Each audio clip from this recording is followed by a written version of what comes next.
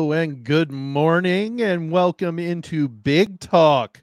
We bring you college sports with a Midwest perspective, blue collar and blue blood. I am Sam Sprunger in the host chair, so to speak, for Dalton Shetler, who is traveling this morning or traveled late last night. I'm not really sure which one to call it. But then I am also joined, though, by Tony, who is filling in for me on the other side of the screen. Tony, welcome back, buddy. Yeah, I say Dalton travels out. I travel back from my week in extremely hot Vegas. While everybody here in the Midwest got to enjoy a little bit of cool, crisp fall weather, I got to enjoy a very nice, toasty 100 plus degrees, even at 11:30 at night in the desert. I was like, and then I come back this week and it's all 90s. I'm like, no. You I brought want it the fall with you. weather. I want the fall weather back. You brought it with you. Way to go. I know. Weather travels west, sir. I know, apparently. Or east with us. Travels east from the west. Sorry, that's what I meant, was from the west. Gotcha. So a lot happening in the college sports world. We've got, the next time we come on the air, we will have had a college football game played in the Big Ten. I'm pretty excited about that. That'll be happening. So we're within days of the season starting. We've gotten some coaching news, I guess. Some conference expansion rumblings. What's new? It's been since last year when USC and UCLA decided to jump. We've been talking about expansion ever since. So it's a process. And plus, Tony and I are going to talk about who we're picking to win each of the divisions in the last year of the divisions for the Big Ten Conference before 4 new teams join next year, being USC, UCLA, Washington, and Oregon. Those strong Midwest teams that everybody's come to grow and love. So let's start with the coaching news. News just in the past couple of days came out that University of Michigan coach Jim Harbaugh has accepted through the university, through a self-imposed suspension, a 3-game suspension.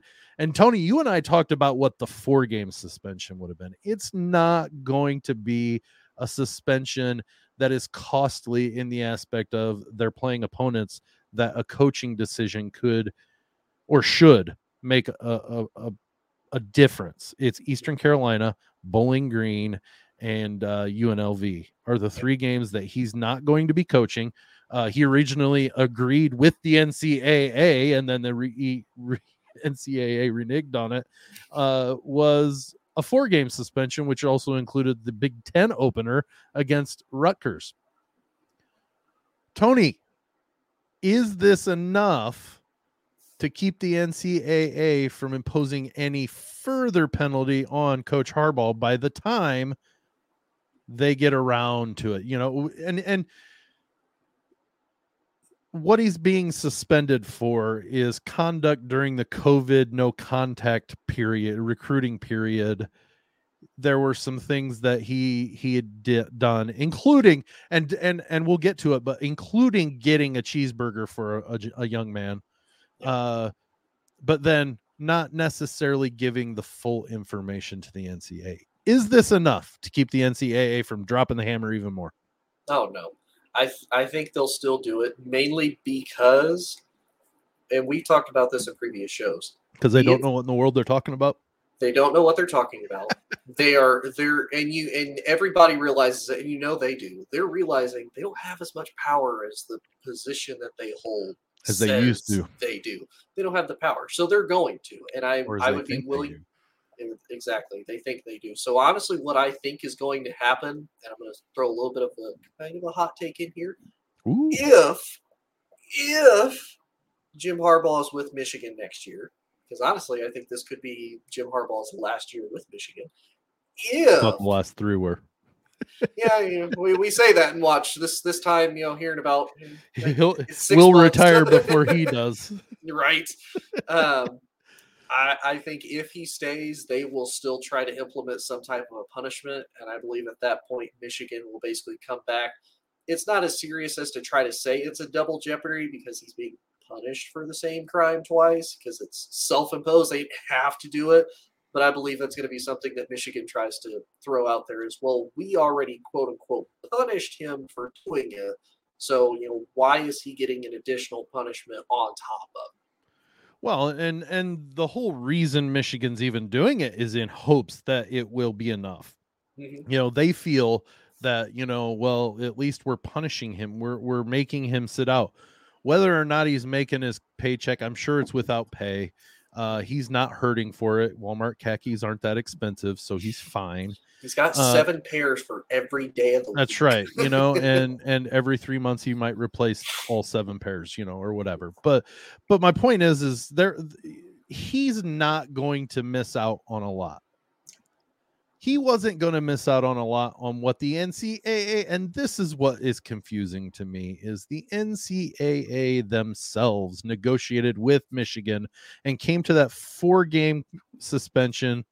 And then the infractions committee said, nope, we're not going to, or the punishment committee, whatever committee for the NCAA said, no, we're not going to agree to that. Why? Why was that not enough when your own entity, that right there to me says they don't have the power that they seem to think they do when it comes to doling out punishments, and they're so backwards. I brought this up with Dalton. Tennessee had hundreds of infractions, and it wasn't that they misled them; they just didn't say anything. Yeah, like it was, and somebody found out about it, and it became that to me. Not that so he violated some things, and I get that there needs to be something put in place, but you know what? Unless you're going to drop the hammer on Tennessee, you cannot do that to Michigan. I'm sorry, you can't. And I am not a Michigan fan. Well, not only that, to me, this is what kind of really makes me, think and wonder what some of their thought processes are behind this, because this happened during COVID when Michigan didn't have really a season at all. This happened, and I think they played 5 games that year. Yeah, and I don't remember what time or if they even disclosed a time of when this was done, but nonetheless, this was basically at the heart of COVID when it was first happening. Why are you just now, 3 years post that fact, coming out and saying, you know what, we need to punish you for it? Like anything and everything that Harbaugh has done to that point, whether it's right, wrong, indifferent, whatever their opinion, whatever anybody's personal opinion is already long done. Like the gentleman that he, whether the gentleman agreed to become with Michigan or not, he's a junior at this point. Like, what more are you going to do? Or if he had 1 year of prep school, he might be in the NFL by now. Right. Like there's like anything that could have, happened or, gone because of this, it's already over with. Like I get, there maybe needs to be some type of punishment if he truly did something wrong, but I don't understand this, several year delay. And oh man, Tennessee did this like 6 years ago. We got to punish them now for it. What is holding you like that? That's what is baffling me is what is your process for when you first hear about it? Is there a statute of limitations on it? Because if that's the case, and then obviously, we've probably brought it up on the show. Other people bring it up all the time with Reggie Bush and the whole Heisman situation. When are they going to say, okay, now that it's okay, we'll give Reggie his Heisman back, whatever. Like this, and we've talked about it. The biggest issue with them, having the power they think they do, is the inconsistencies and there's no set standard. They just make the rules up as they go, and it's a case by case basis. No, you need some type of set guideline. And then make it a case by case, and then make it more severe. And honestly, they could even say, okay, hey, this is what we're looking at initially because this is what we're seeing. We'll do an investigation, and like you said, we'll do case by case. Maybe it's more severe than that. Maybe it's not. But again, we as fans, we just want consistency. And I would be willing to bet a lot of these schools and programs just want consistency. For sure. And we both, I mean, the NCAA ruling, or I guess it'd be the NFL probably, is you have to be 3 years out of high school in order to be eligible for the NFL draft. Yep. Maurice Clarett tried it, failed, had to sit out a year before he got drafted by the Broncos. So why can't that be the statute of limitations? You can't punish the actual school unless it shows that they improperly benefited from their actions. And I'm talking major. I mean, what did Reggie Bush, what did USC do with Reggie Bush that made it so heinous that they had to take his Heisman and then they had to vacate all those wins? Right. I don't even remember. So obviously it wasn't that big of a deal. I can tell you, I remember, I was really young, but I can remember when SMU got the death penalty, for crying out loud. That was before you existed, Tony. So therefore, that means it was kind of a major deal. Yeah, I can remember that.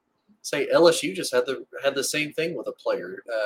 I can't remember if it was grades or it was some type of. It was a very small infraction that happened back in 2007.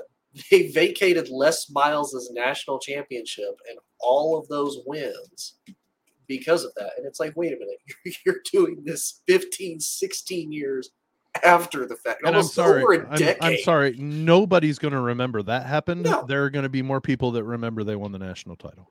Yeah. And you know, as fans and those players, all of that, you can't take that away because at the end of the day, they still won it. And here's the thing. They don't award the national championship to anybody. No. Because what they say is, well, they had to vacate all those wins. They wouldn't even been there. Another team would have played that game instead. So we can't give it to anybody, which is why Michigan didn't get the national title when Louisville had to vacate their national championship with Pitino. Yep. They had to vacate it. They had to vacate all the wins from that year. So therefore, if it was played out to where Louisville lost all those games, they wouldn't have been in the national championship game and it would have been somebody else. Yep. So you know what? If you can't prove it while that person's in school, do your jobs, do your investigations. And I'm sorry, people don't get more loose-lipped after those people have left. It's just there's no investigation for it. Yeah. Then somebody gets fired and loses a job, and then they open their mouths. Because they're mad. Because they're mad at the school that just let them go or did them wrong, whatever. Most of these things that are found, and I'm not saying that it's right. Right. I'm just saying, if you're not doing your job to where an infractions committee is finding infractions from schools while those students or the subject of the investigation is still there, then it shouldn't be an investigation. Unless it's so severe, like the prostitution thing at Louisville as well. Oh, yeah. That's pretty important. That's pretty, yeah. That's pretty detrimental to human beings rather than just, oh, we won some games with some guys that got, improper benefits. And I'm using those air quotes very liberally because who's to tell what's an improper benefit? In the world of NIL, how in the world are we able to decide what's an improper benefit? How do we know? I was getting ready to ask you, when you said improper benefit, it's like, okay, what's your definition of that? And that's not, disagreeing with you or trying to argue with you. Like, no. It's just, that is such a gray area definition because, okay, you may have gotten this kid to side. All the evaluations, everything like that, how many times have you seen it from college to the NFL? Oh, man, Tim Tebow, perfect example. Great college quarterback. How did he do in the NFL? Trash. And you could very easily have the same thing from high school. Man, this kid was an all-around, all-star athlete in high school. Comes to college, can't cut it. They're like, what's the improper benefit? The one that jumps out to me on that one, and I'll tell you why. It's Ron Paulus. Do you remember that name? He was a quarterback at Notre Dame. Okay. And the reason why that name jumps out to me when you say a kid can be the best in high school and come to college and fizzle out, just like they could do it from college to the pros. He was touted as potentially could be the first 3-time Heisman winner.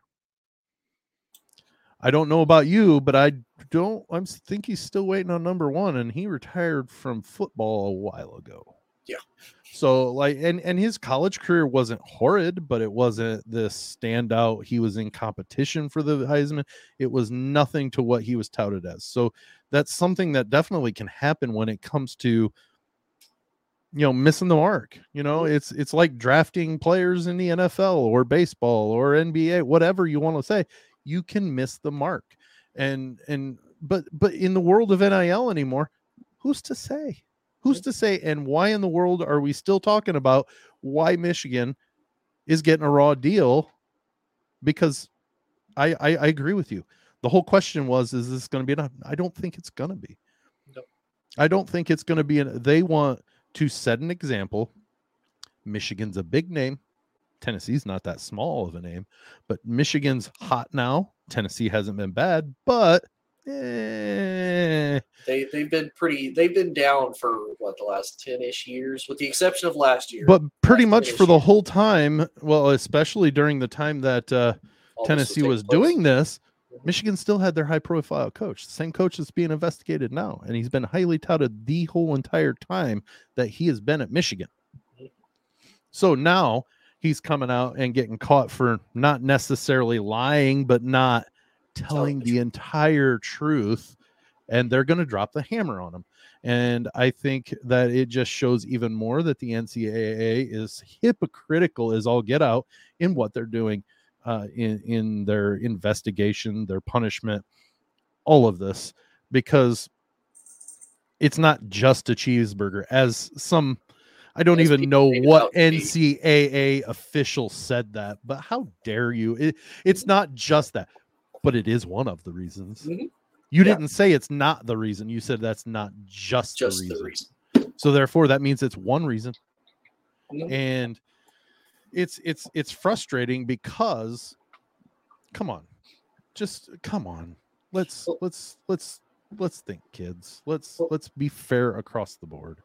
And you know what's also sad, and to me, honestly, if I ever had a chance, or if they ever heard this, I would love to say it to them, face to face. At what point are you so bad at your job that you start nitpicking things that don't matter? You have how many issues with college football right now? Conference realignments, major schools being out as far as getting potential money deals. The conference is leaving, schools leaving to, garner more money to potentially hurt student athletes. The college football playoffs, all of these different things that are quote unquote destroying college football. And your priority is a dude that didn't tell you the truth, but didn't exactly lie to you, fed a potential recruit at the University of Michigan, and you said, you know what? That is at the absolute top of our list of what we need to fix and what's wrong with college football. And I'm going to go on the record right now. What in the world are we doing, NCAA? Here's what you need to make sure you do. Anybody of any authority that has any issue with this right here, come on, talk to us. Because you know what? I welcome it. Because if you can explain it to me and make me understand it, then maybe I'll change my stance. But I think this is so two-faced, so indicative of what the NCAA is doing now and what power, I'll use those in air quotes, NCAA, you have power. Mm-hmm. Come on and talk to us. Tell us why we're wrong, because you know what? I'm doing the math and it just isn't adding up right. It just is not adding up right. And I have no reason, except for when you guys open your mouth for statements, to think anything different. And the only time that you open your mouth, you just make me believe it even more. Because it's another one of those too, we could sit here, we can criticize how to do a leadership style, how I would do something, how you would do something if we were in the different situations. At least show that you're trying. Like if you came out, especially when all the NIL initial issues started coming out, and you come out and say, hey, this is not perfect. We are going to be working with X, Y, and Z people to try to make this potentially right. It may take us a lot longer than expected, but we are going to work on it. that's giving people something. That's giving people the idea, okay, they're not going to be quick about it. They're going to do their due justice. They're going to take their time. You're taking your time over a damn cheeseburger. That's what you're taking your time on. Yep. Like, and like you said, I would love for them to explain, because somebody in authority. I don't want somebody in authority, some yes, somebody pencil in authority. pusher that they say, "Hey, go talk to these jokers." No, have some intestinal fortitude and come on and talk to us, because I don't get it. Yeah, like where? And no offense to the pencil pushers, you play an important role, I guess. I don't know, but they're probably more important than the ones in authority, because every time they open their mouths, I don't believe a word that's coming out of it. But you come on, you come talk to us and tell us why, because I'm not getting it. And honestly, I would love to just pick their brains of how do they prioritize their list of what's their most top concerning issue, what's their least most concerning issue that they need to really focus on and deal with. And Tony, I am not a Michigan fan, but yet I'm defending them. Yeah.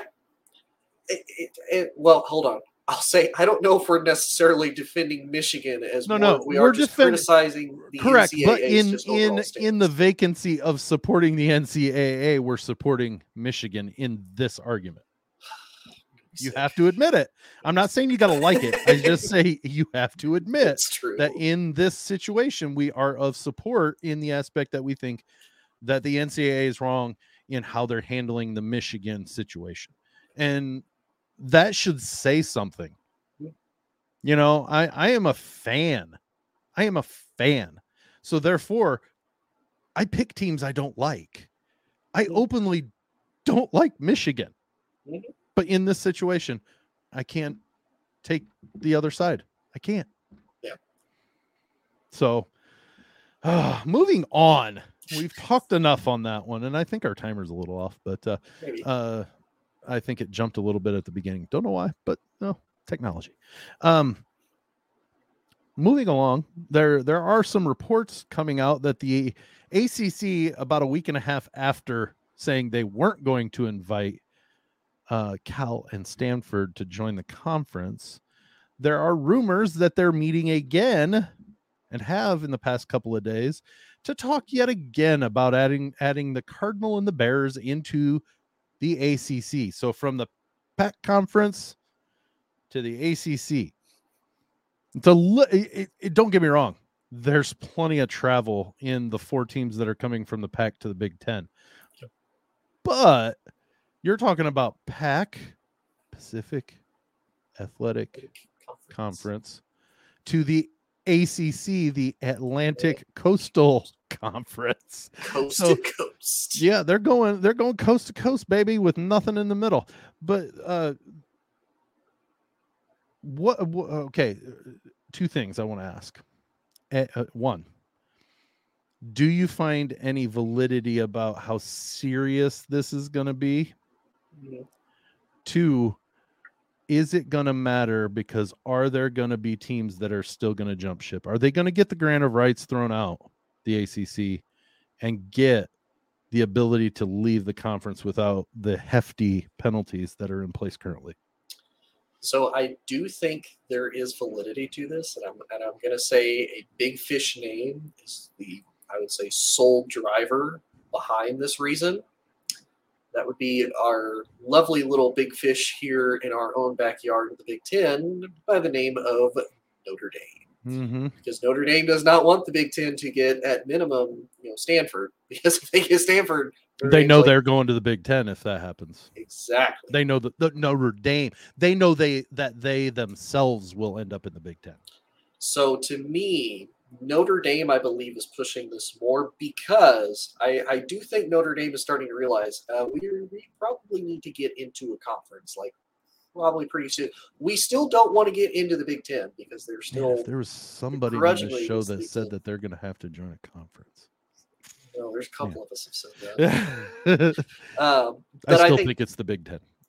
I think they should. Because, to answer your second question, I still think there are going to be people that are going to leave the ACC. And I say that because you look at Florida State, you look at Clemson, North Carolina, and I believe Virginia was the other big fish. Miami for football. Well, Miami, not necessarily big fish as far as like brand, but like making noise as far as wanting out of the ACC. Well, I'm thinking. I thought I saw a report that one of the six that agreed that they would sign to nullify the grant of rights: Miami, Virginia, North Carolina, Clemson, Florida State, and I can't for some reason remember the sixth team that said that they would sign it, but they still need two more teams to do that. Yeah, but I think majority plus one. Right.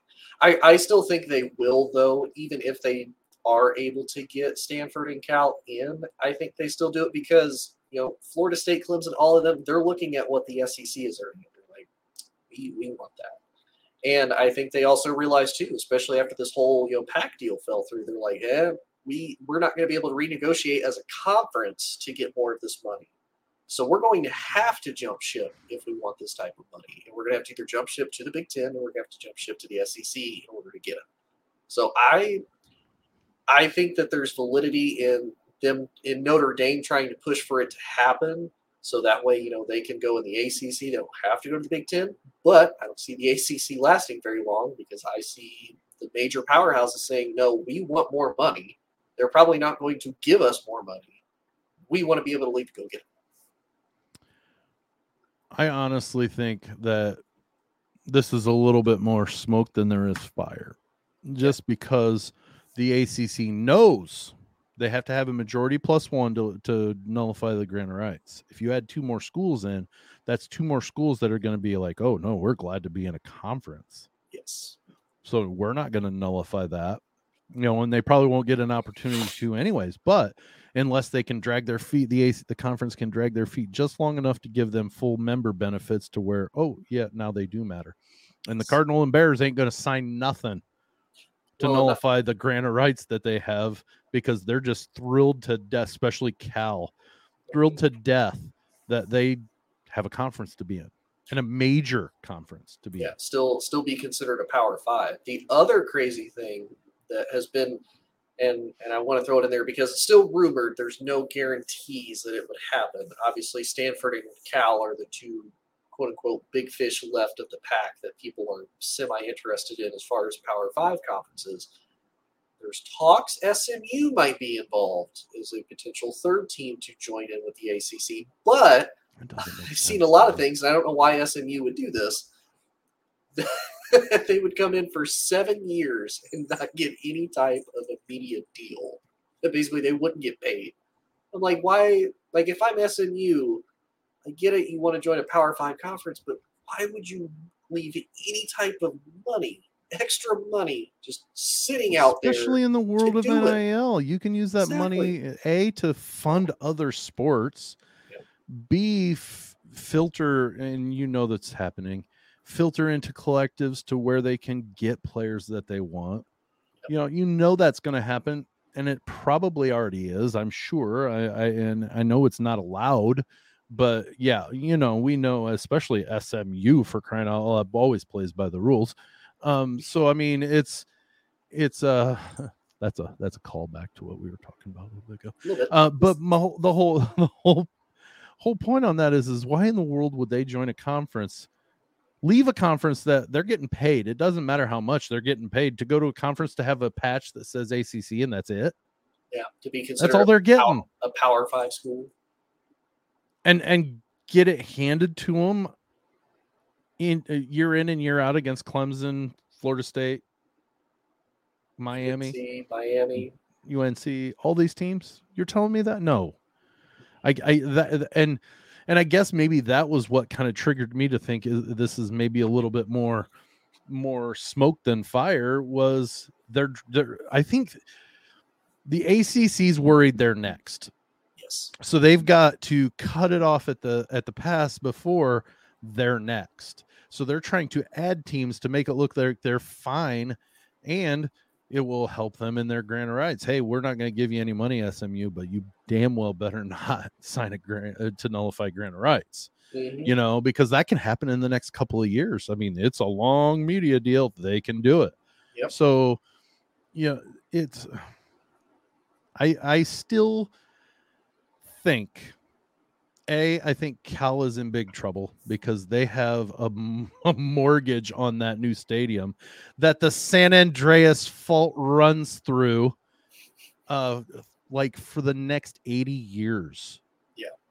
And in the 2030s, they start paying like $40 million a year, if not more, for like 80 years. I'm not joking about that total either.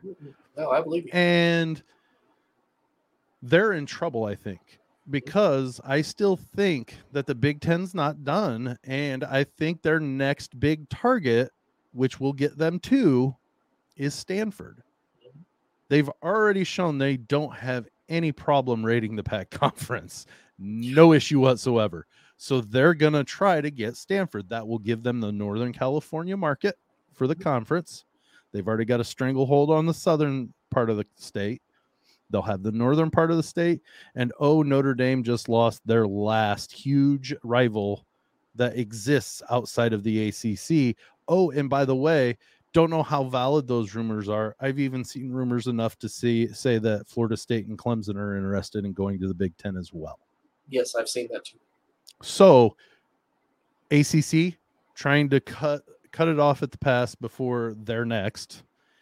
And I still think that Stanford is still a target, even though we haven't heard much. We've heard some, but like right after Oregon and Washington left, you kind of heard a little bit about Stanford.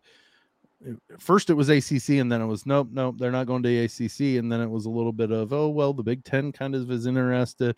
Well, now it's hot and heavy on the ACC. Yeah. Still, fact remains, Tony. No matter what kind of new member deal they would have to do to where they don't get a full share, is going to be comparable, if not just as good as what the ACC can offer them. And in a couple of years, you'll be a full member. You get a full share. Yep. And you'll Kevin Warren, again, negotiating the expansion clause into that media deal. So as the conference grows, so does the media deal. That's going to keep, conference teams currently just as happy adding new teams. I've also seen somebody was talking about I wrote an article about it on ASAP, but then I read another article and it kind of ended with I don't see it happening, but they did mention that in the next couple of years the Big Ten's going to expand out to 10 conference games, and that's really going to hamstring Notre Dame on how they can schedule competent opponents to be able to contend for the CFP. Mm-hmm. It's not far-fetched. No. Well, especially now that one of their biggest rivals in USC is now in the Big Ten that they love to face. If the Big Ten USC loves it. Yeah, USC loves it. Because that's a feather in their cap too if they get a win. Mm-hmm. And it is. It's a big draw because they're both historically great teams that everybody loves to see. Yep.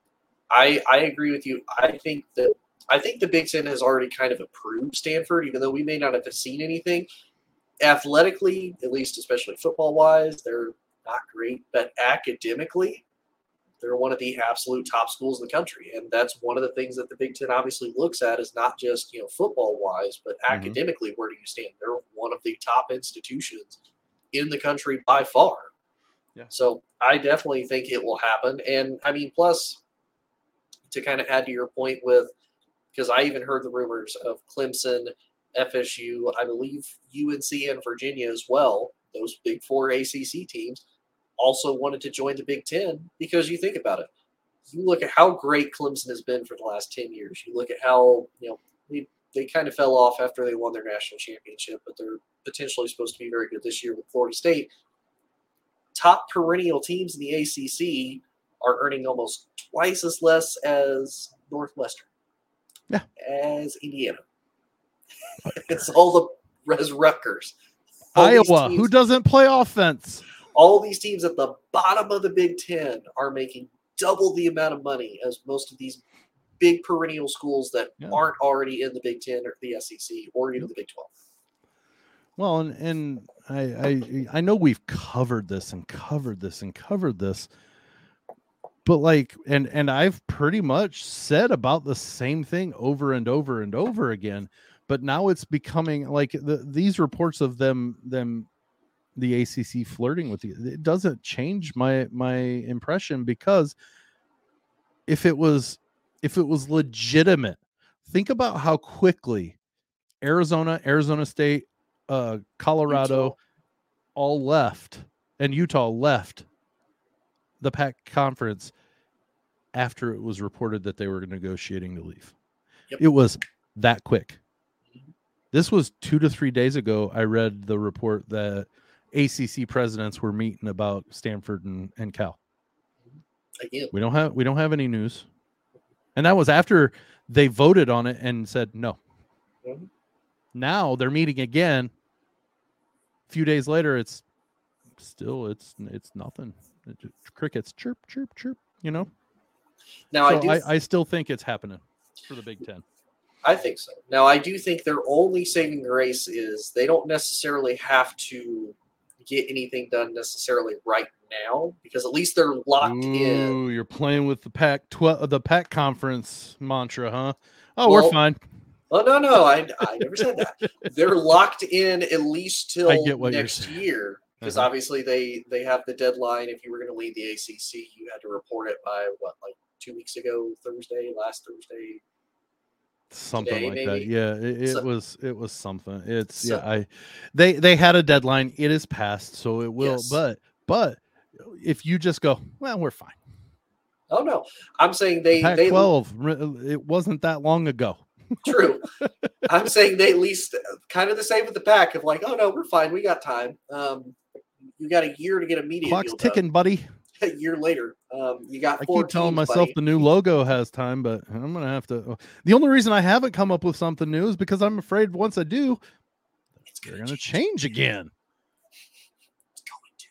But yeah,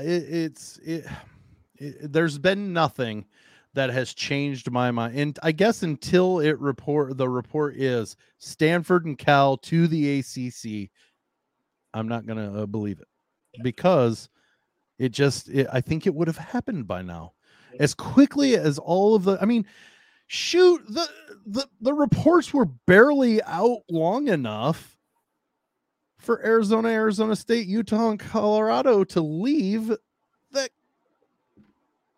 Oregon and Washington were leaving. Like, it was literally within hours of it happening. Yep. So like, as quickly as those fell, and don't get me wrong, now it's one of those, it's like, okay, what do we do now? Well, there's still a couple of decent teams. I'm still surprised having, and I get it historically, academically, whatever. I'm surprised Oregon State and Washington State haven't been talked about anywhere other than the Mountain West. It's the only place. I feel bad for them. Like I said, I think I mentioned it in the show before. I've at least mentioned it on Discord. The fact that supposedly there was a president of one of the Pac schools prior to coming into take everybody except for Oregon State, Washington. I'm like, why? Why? What did y'all do to them? Yeah, did they forget the beer at the president's party or something, or what? I don't like. They lose a bet. And it's funny though, because they're like, okay, well, Washington, we'll still have the Apple Cup against Washington State every year. Oregon, they'll still have the Civil War against. That'll be a good kickoff to the season. Who wins the Apple Cup? Right. I mean, we would get our big rivalry, I guess, to start the season, but that's about it.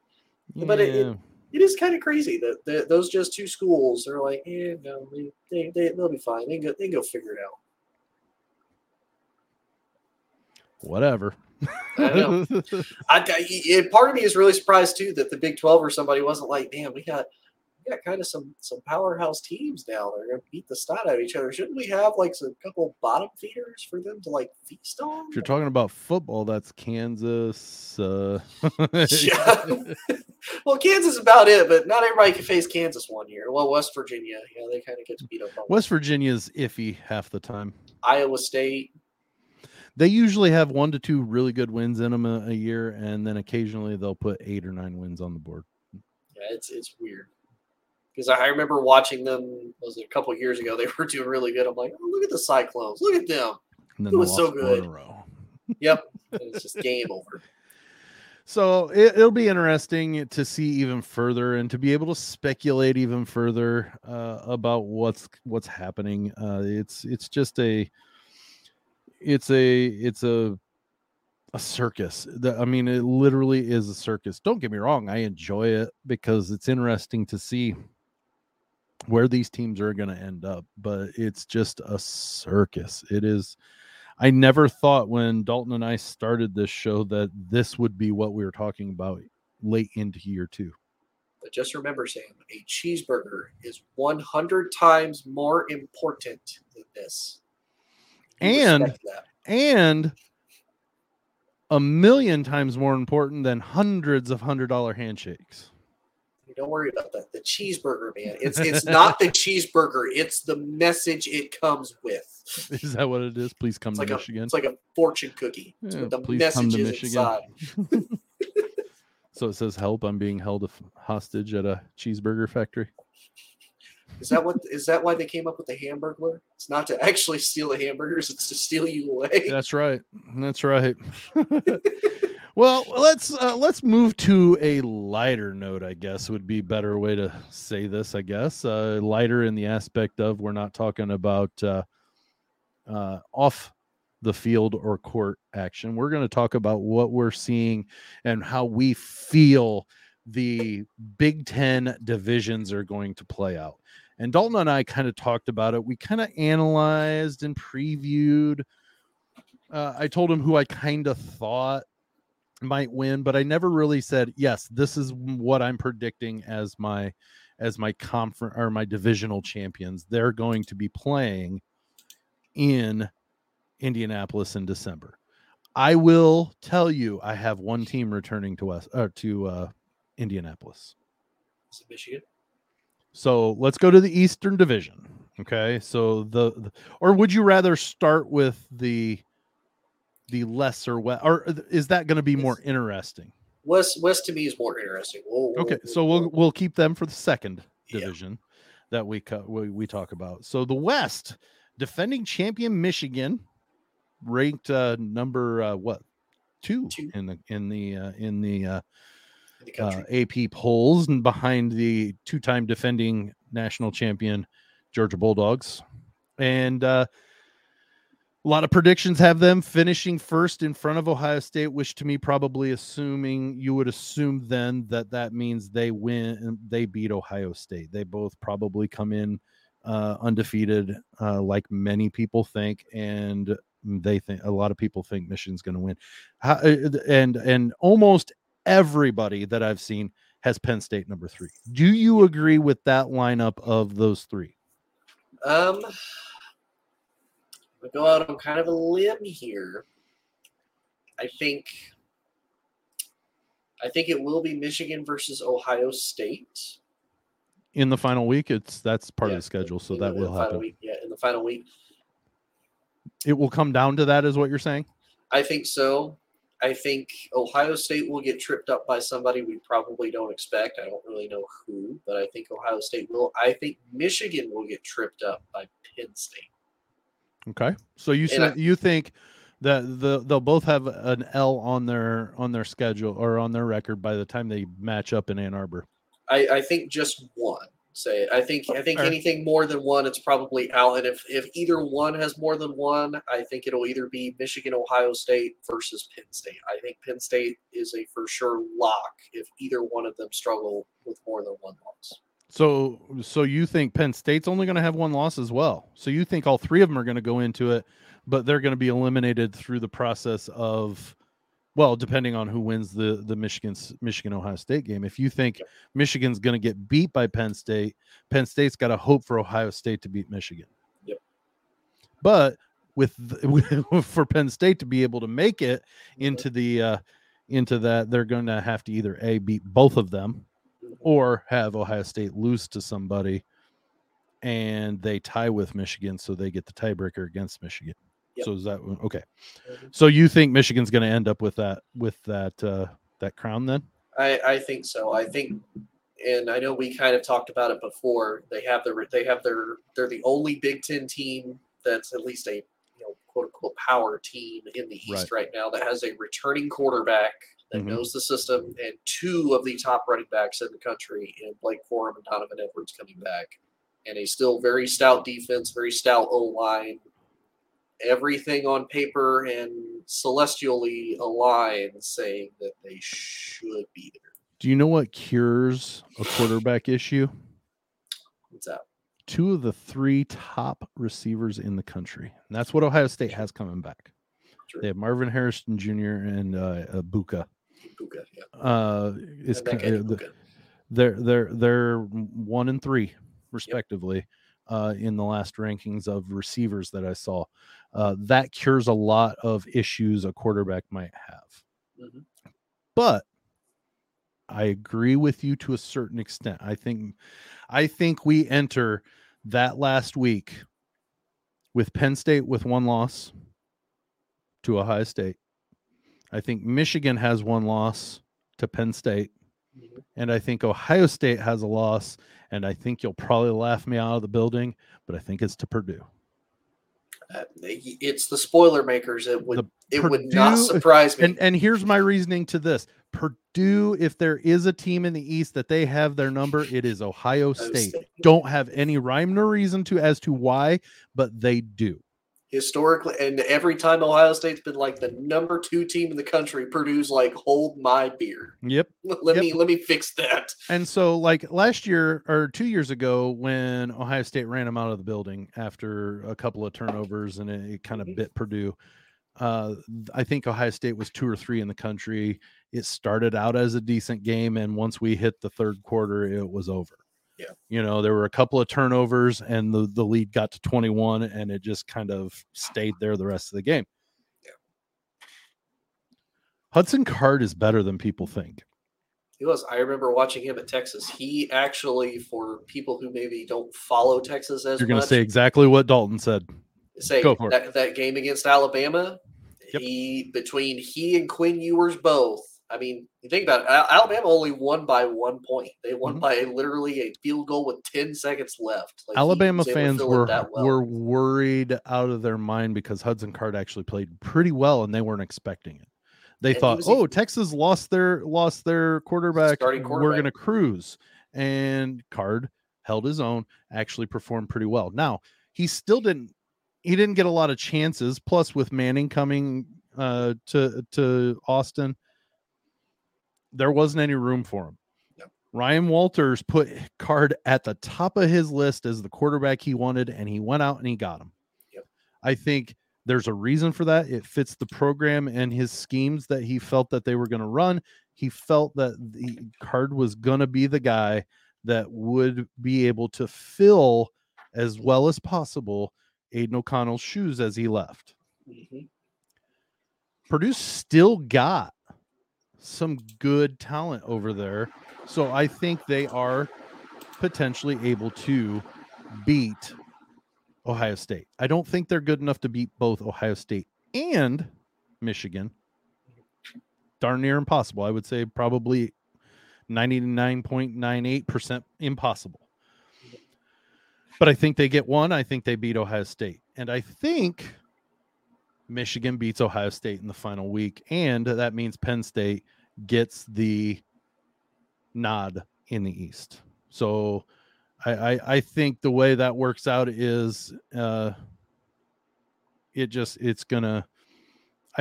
think Penn State ends up in Indianapolis in December. That gives away my West. Yeah, that's true. There you say. Now, and to your credit, real quick, for people who don't know maybe much about Hudson Card, he's only played in 14 games throughout 15 games. Sorry, I can't math very well. That's right. In college football. That's why he's thrown hosts. Right. He's thrown 1,500 yards, 11 touchdowns, and 2 interceptions in his entire career. So, and you know what? He doesn't have a big sample size. No. But you know what? His sample size is big enough to say, well, he's got the potential to be pretty darn good, and he has done it at the college level. This isn't high school stats trying to transform into college, what it's going to be in college. This is what he's done in college. And against really top talent. I mean, you look at Alabama, even for what they were last year, still one of the top teams in the country and have been for the last 16 years. Yep. And so I think Penn State, which is a lot of people's, if there was going to be a TCU happening, and it's really weird that you say this about like the 7th rated team in the country, but that they could be the TCU that makes it to the CFP out of nowhere. And I say out of nowhere because they have to jump Ohio State and Michigan both. That's the problem that they've got. But I think it happens. Yeah. Let's move to the West real quick before we sign off. Wisconsin, Iowa, Minnesota, Illinois. I've seen those 4 as kind of the dealer's choice of, like, most of the predictions have those 4 in the top 4 in some order or fashion. Most of the time I've seen Wisconsin at the top. What do you have coming from the West? As much as I'm a hater, I have to be realistic. I'm going to have to go with the Badgers. And I say that because you have Luke Fickell coming from Cincinnati, who that to me may be the only hiccup Wisconsin has, is him kind of getting his feet underneath him with a new team, new players, new personnel. The other inconsistencies in the West, though, is Iowa actually going to have an offense? I know you had mentioned Cade McNamara is going to be out for a week? Potentially. He hasn't been completely ruled out. He is questionable for week 1. But the fact that they still have Kirk Ferentz's son as the OC makes me entirely skeptical as to whether or not Iowa's even going to have an offense or not. So I discount Iowa almost immediately. Minnesota maybe the quarterback situation I kind of watched last year. He started to get into his role kind of towards the end, but I don't expect a lot from PJ Fleck's team. Nebraska is my kind of dark horse that maybe they shock a lot more people than what we probably expect. But I like Matt Rule a lot. I like Matt Rule as a college coach, but I don't know if that's going to be enough to really upset a Wisconsin team that has 16 players returning back to Wisconsin, the most out of any team in the Big Ten as a whole. I don't know if that's going to be enough to overcome that. So I'm going to have to give it to Wisconsin, at least for the West. I've got a different outcome. Obviously, we've kind of I teased it when I said I have one team returning to Indianapolis, and then I said Penn State's going in the East. So we all know that I'm crazy and I'm just being a homer, but hear me out. Okay.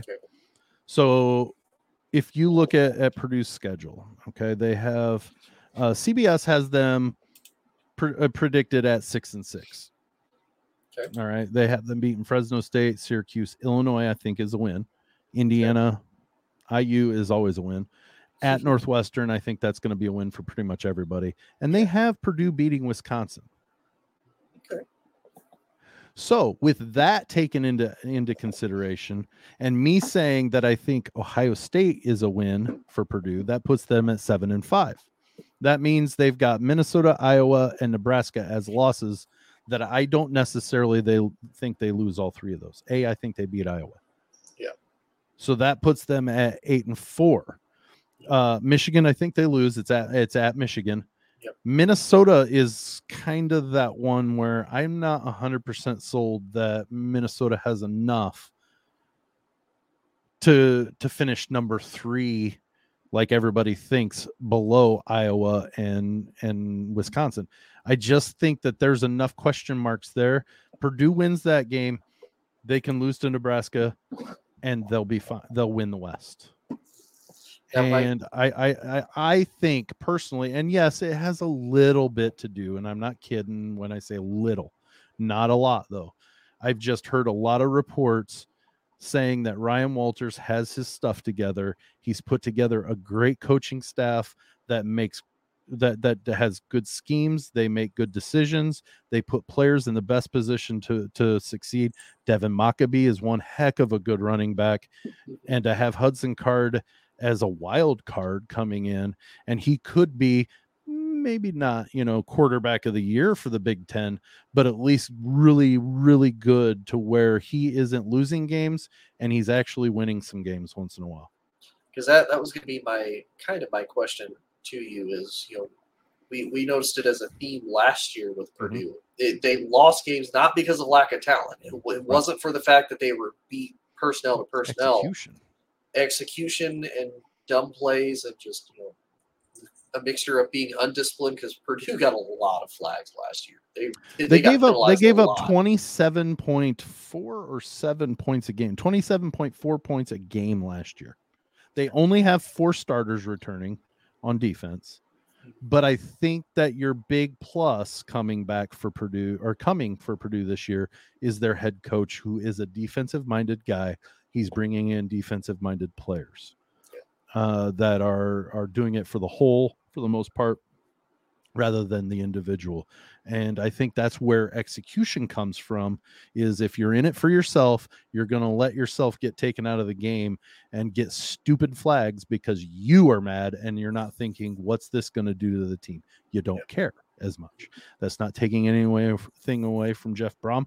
I just think that he had a different mindset. He was more offensive. I think bringing in Graham Harrell for the offense at Purdue, I think that does a big service for Walters to not have to worry about as much what's going on the offensive side, because he's got somebody that knows how to do it.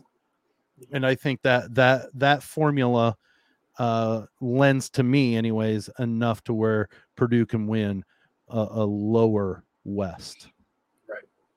I can see it. And I do agree that's the one thing I feel really hurts defensive coaches more than anything, is that they don't really deal with the offensive side of the ball. They don't like to touch and then all of a sudden they're an offensive coach once they become a head coach, and it's like, no. Play to your strength, pal. Yeah, and that to me, because I hate to kind of reference it to the NFL, but you look at Bill Belichick with Josh McDaniels for so many years. Mm-hmm. You run the offense, I run the defense. Yeah.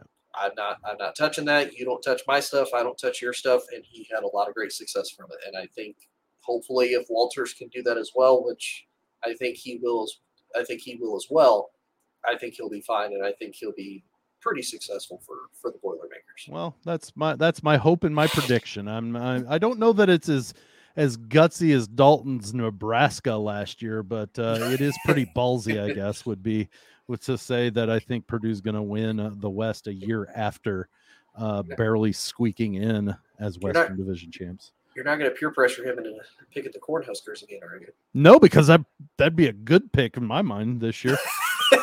You said it was a good pick last year too. Well, come on, we all thought it. we all thought it was a decent pick. But that brings us to the end, Tony. Yeah. My man, we got through yet another fantastic show. Next week we've got football coming. I know. I'm so excited. So excited. And since you're playing me today, why don't you go ahead and let our listeners and viewers know how they can get a hold of us? You can find us on TikTok, Instagram, and the app formerly known as Twitter, aka X. I see he fixed the bird. Yeah, I see it. Yeah. I see it. It's now the official little X at B1G _talk. That is big talk, but with a 1 instead of an I. So, you can also find us on Facebook at Big Talk as well, B1G Talk. You can put the underscore or not. That is entirely up to you. But not all big talk. Exactly, not all big talk. They're not nearly as cool. We are pretty much all big talk, but that's not our show name. But we're better than that. Anyway, you can also start finding us soon, twice a week on ASAP. Hopefully if scheduling and everything like that goes well, since Dalton and I like to travel for work and whatnot. Hopefully start finding us twice a week on the All Sports All Plays network, and you can find us through the apps, the App Store, the Google Play Store, and Apple Store on your phones if you want to be able to catch us on the go. And you can also find us on Sam's Baby, the Lounge Media Group, as well. Yeah, and also we will be airing on Lounge Media Group Radio once that gets fired up here, which should be in the next month or so. We'll be on there as well. And if you don't find the stream on ASAP and you want to still watch us, you can jump on Spotify and get us there, our video stream. So that is all for us today. Tony, thanks for filling in and playing my part so I could be Dalton for the day. I appreciate that very much. So yeah, I appreciate being on. I always love talking college football with you. I know both of us are excited for this season to start. It's getting close to fall. There's a lot of excitement. There's a lot of unanswered questions. What's going to happen? What's not going to happen? And I don't think people understand. There's like stories behind college. There's a storyline, and it's always, what is the next chapter for this school? What is going to happen next? And that's what we're excited about. Yep. And so that wraps up today's episode of Big Talk. For Tony Hollinsworth, Dalton Shetler, who's traveling or has traveled. I don't know if he's done traveling yet or not. I'm Sam Sprunger, and we'll see you later. Bye.